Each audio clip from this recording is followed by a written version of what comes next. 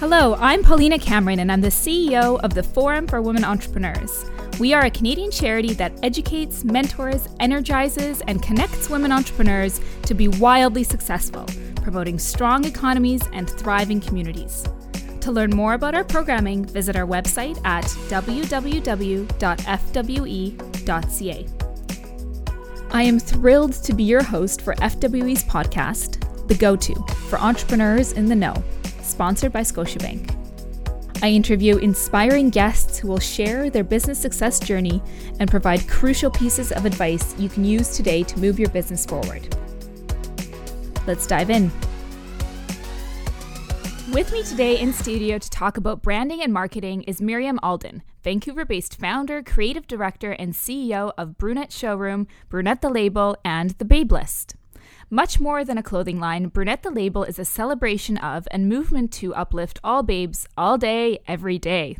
A graduate of FWE's E-Series program, Miriam also speaks for our programs, and we're so grateful for her support. Welcome to The Go-To, Miriam. Thank you so much for having me this morning.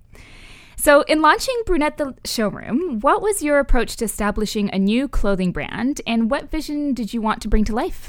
Well, when I originally launched Brunette Showroom, Brunette the Label didn't exist. So I launched Brunette Showroom in 2009, which will be 10 years this October 1st, which is kind of crazy. And then I launched Brunette the Label 5 years later. Originally, I launched it as a marketing tool for the showroom. I had grown the showroom for 5 years, and I really wanted to create a voice for the brand. And, you know, brands do come and go. And so the showroom was representing other people's brands at this point. And I wanted to make sure that as the brands that we represented evolved, that we really had like a foundation as a company that really had our customers coming back to us, not just because of the brands, but because of who we were. And so when I launched Brunette the Label, I launched it as a marketing tool for the showroom. We did an event and made backpacks and t-shirts that said Brunette is the new black and invited all traditional media. And that was our very first piece. And then very shortly after, I made a sweatshirt that said Brunette is the new black, and I wore it to a trade show. And one of my clients said, "That's really cute. I could totally buy that." And then that's how it evolved. As a brunette, I really appreciate that. Thank you. So that's a really interesting way to think about marketing. I mean, it's not traditional. It's not even digital or online. You literally launched a clothing line as a mechanism towards that. When I started Brunette the Label, I guess it was to create a face for a brand that was for everybody. And then ultimately, Brunette the Label turned into products. And my main goal was to be clothing for everybody. So you've really successfully grown both a tangible product line with your clothing as well as a service and movement through the Babe List. What are the key tools and resources you have used to build these strong brands, both online and offline, and in the ever-changing online world where things seem to change every single day? What tools are you now looking to use to grow your businesses further?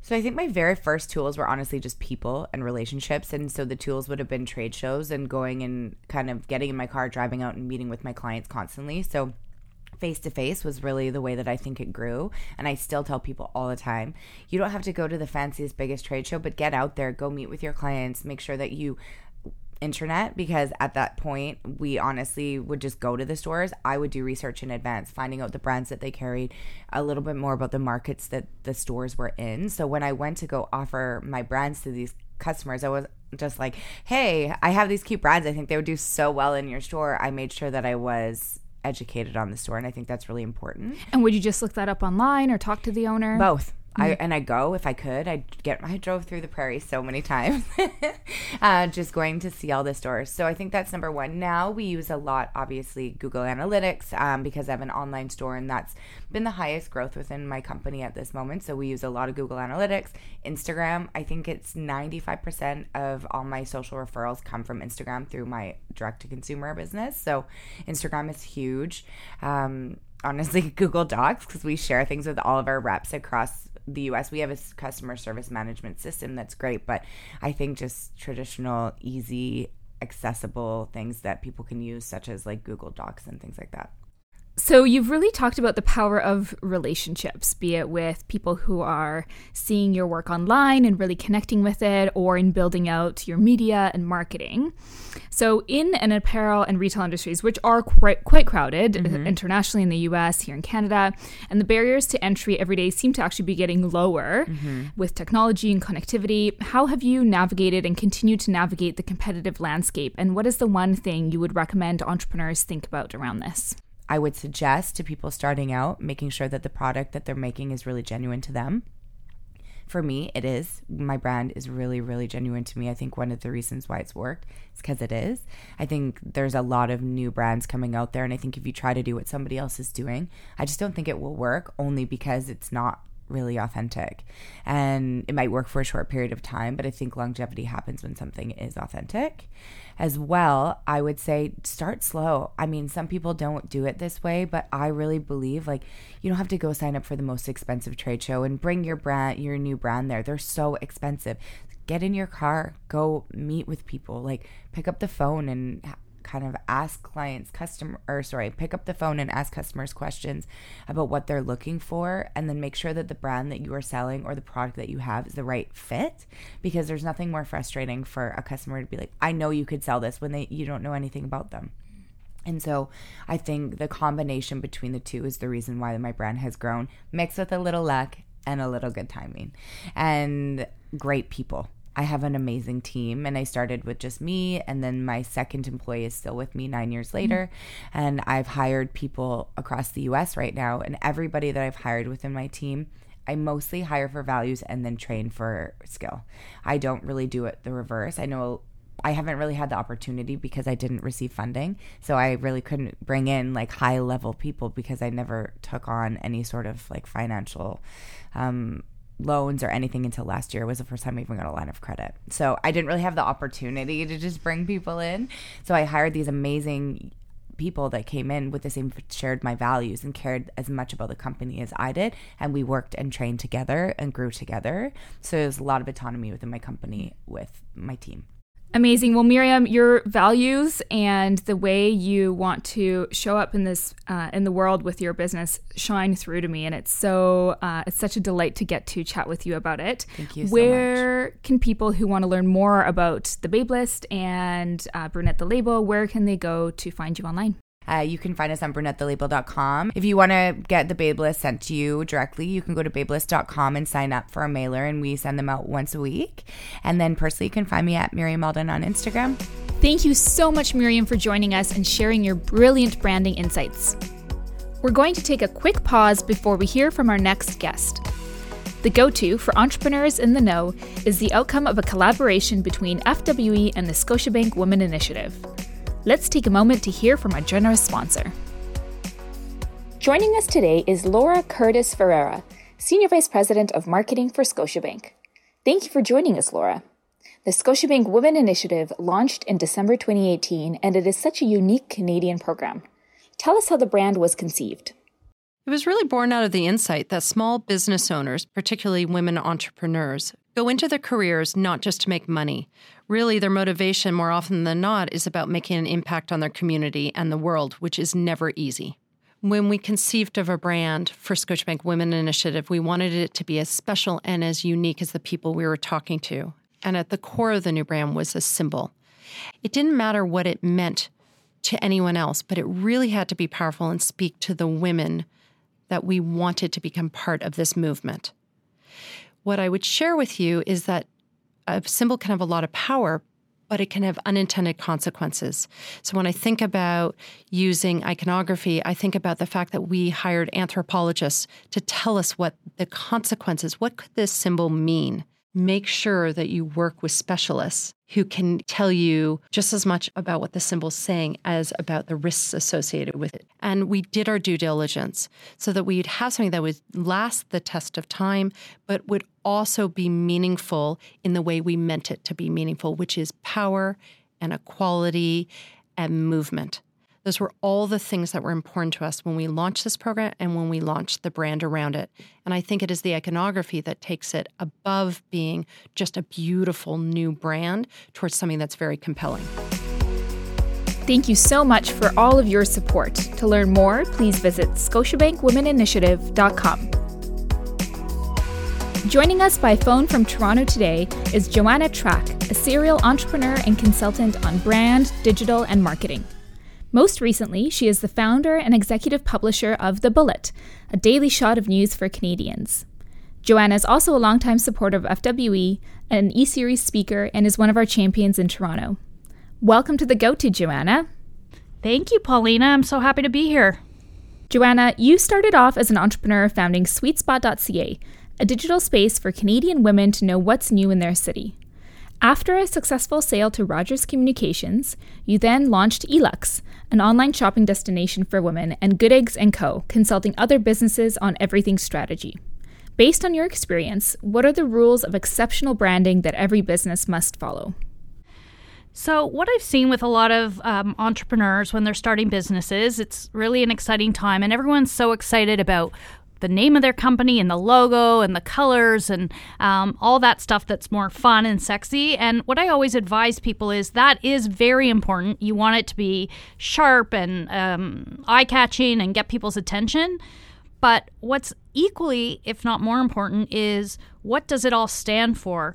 What is your elevator pitch? And so if you don't know what that is, what I mean is, how do you explain what your business is very succinctly? What does it mean? And how can you tell people that in a meaningful way? And not only tell them so they understand, but to make it exciting. And I mean, that might not be as visually as exciting as the aesthetic part of your brand, but without it, the physical, tangible assets like your logo don't really mean anything. Okay, and so what would be the first step to brand your business visually? Again, there's not a science to it, but I think, what feelings does it evoke? And, feelings and colors and fonts, they all go hand in hand. If you can afford it, you work with a designer who can take your thoughts and display them out in a graphical way. There's a lot of great online resources that you can make logos for free. So play around with it. And again, utilize your network around you to get feedback and be open to honest feedback, because, if the people closest to you are the ones who are going to be the most honest, and if it doesn't speak to them, then it's probably not going to speak to a broader audience.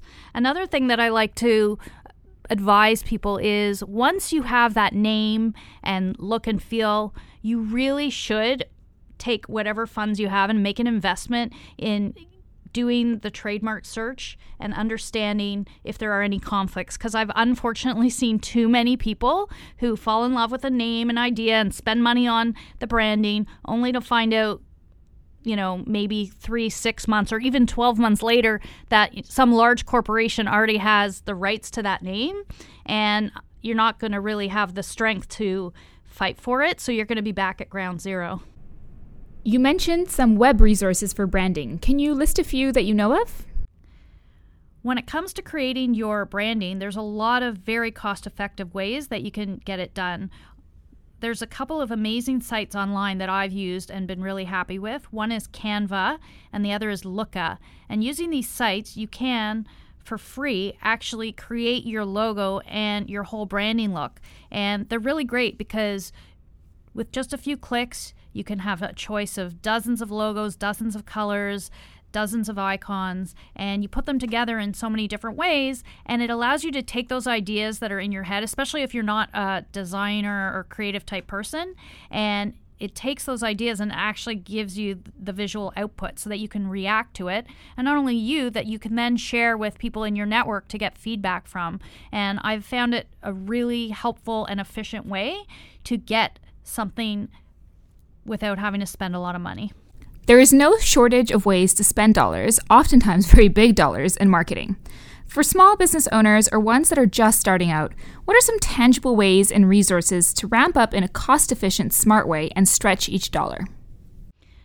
This is a great question and one that people ask me all the time. And the one area where I have had the most success, business after business and year after year with this, is working with like-minded companies. And it's not even the like-minded companies. We don't have to be in the same, doing the same thing, but companies that have like-minded audiences and working together to do forms of cross-promotion. So, for example, when I started Sweet Spot years ago, at the same time, Rethink Breast Cancer was an organization was still relatively new, and we banded together and helped each other to get the word out about our businesses. So I would promote their upcoming events in my newsletter. They, in turn, would give me exposure in all their materials for the events, in their swag bags, and it really was one of the biggest ways that I expanded my audience without having to spend very much money at all. So since then, I've employed that in every business that I have gotten off the ground, and it's been a really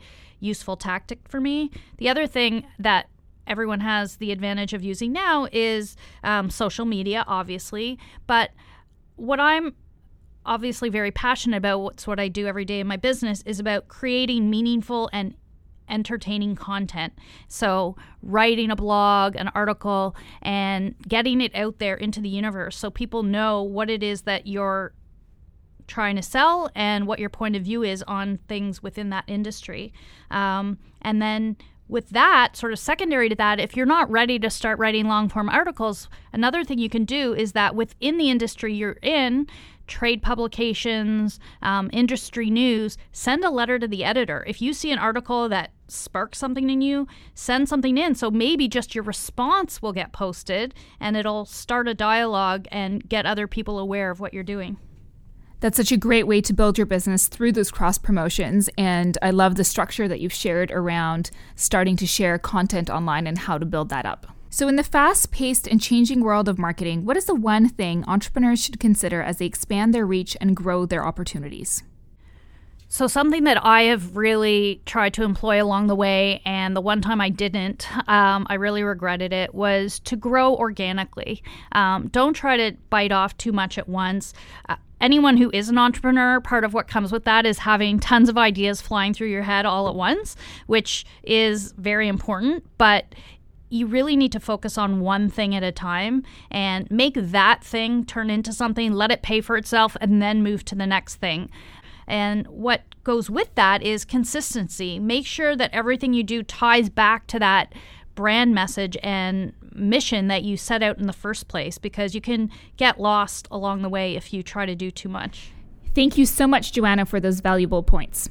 For those of you who want to find Joanna online or sign up for her daily shot of news, she can be found at her website at thebullet.ca and on Instagram at thebulletca.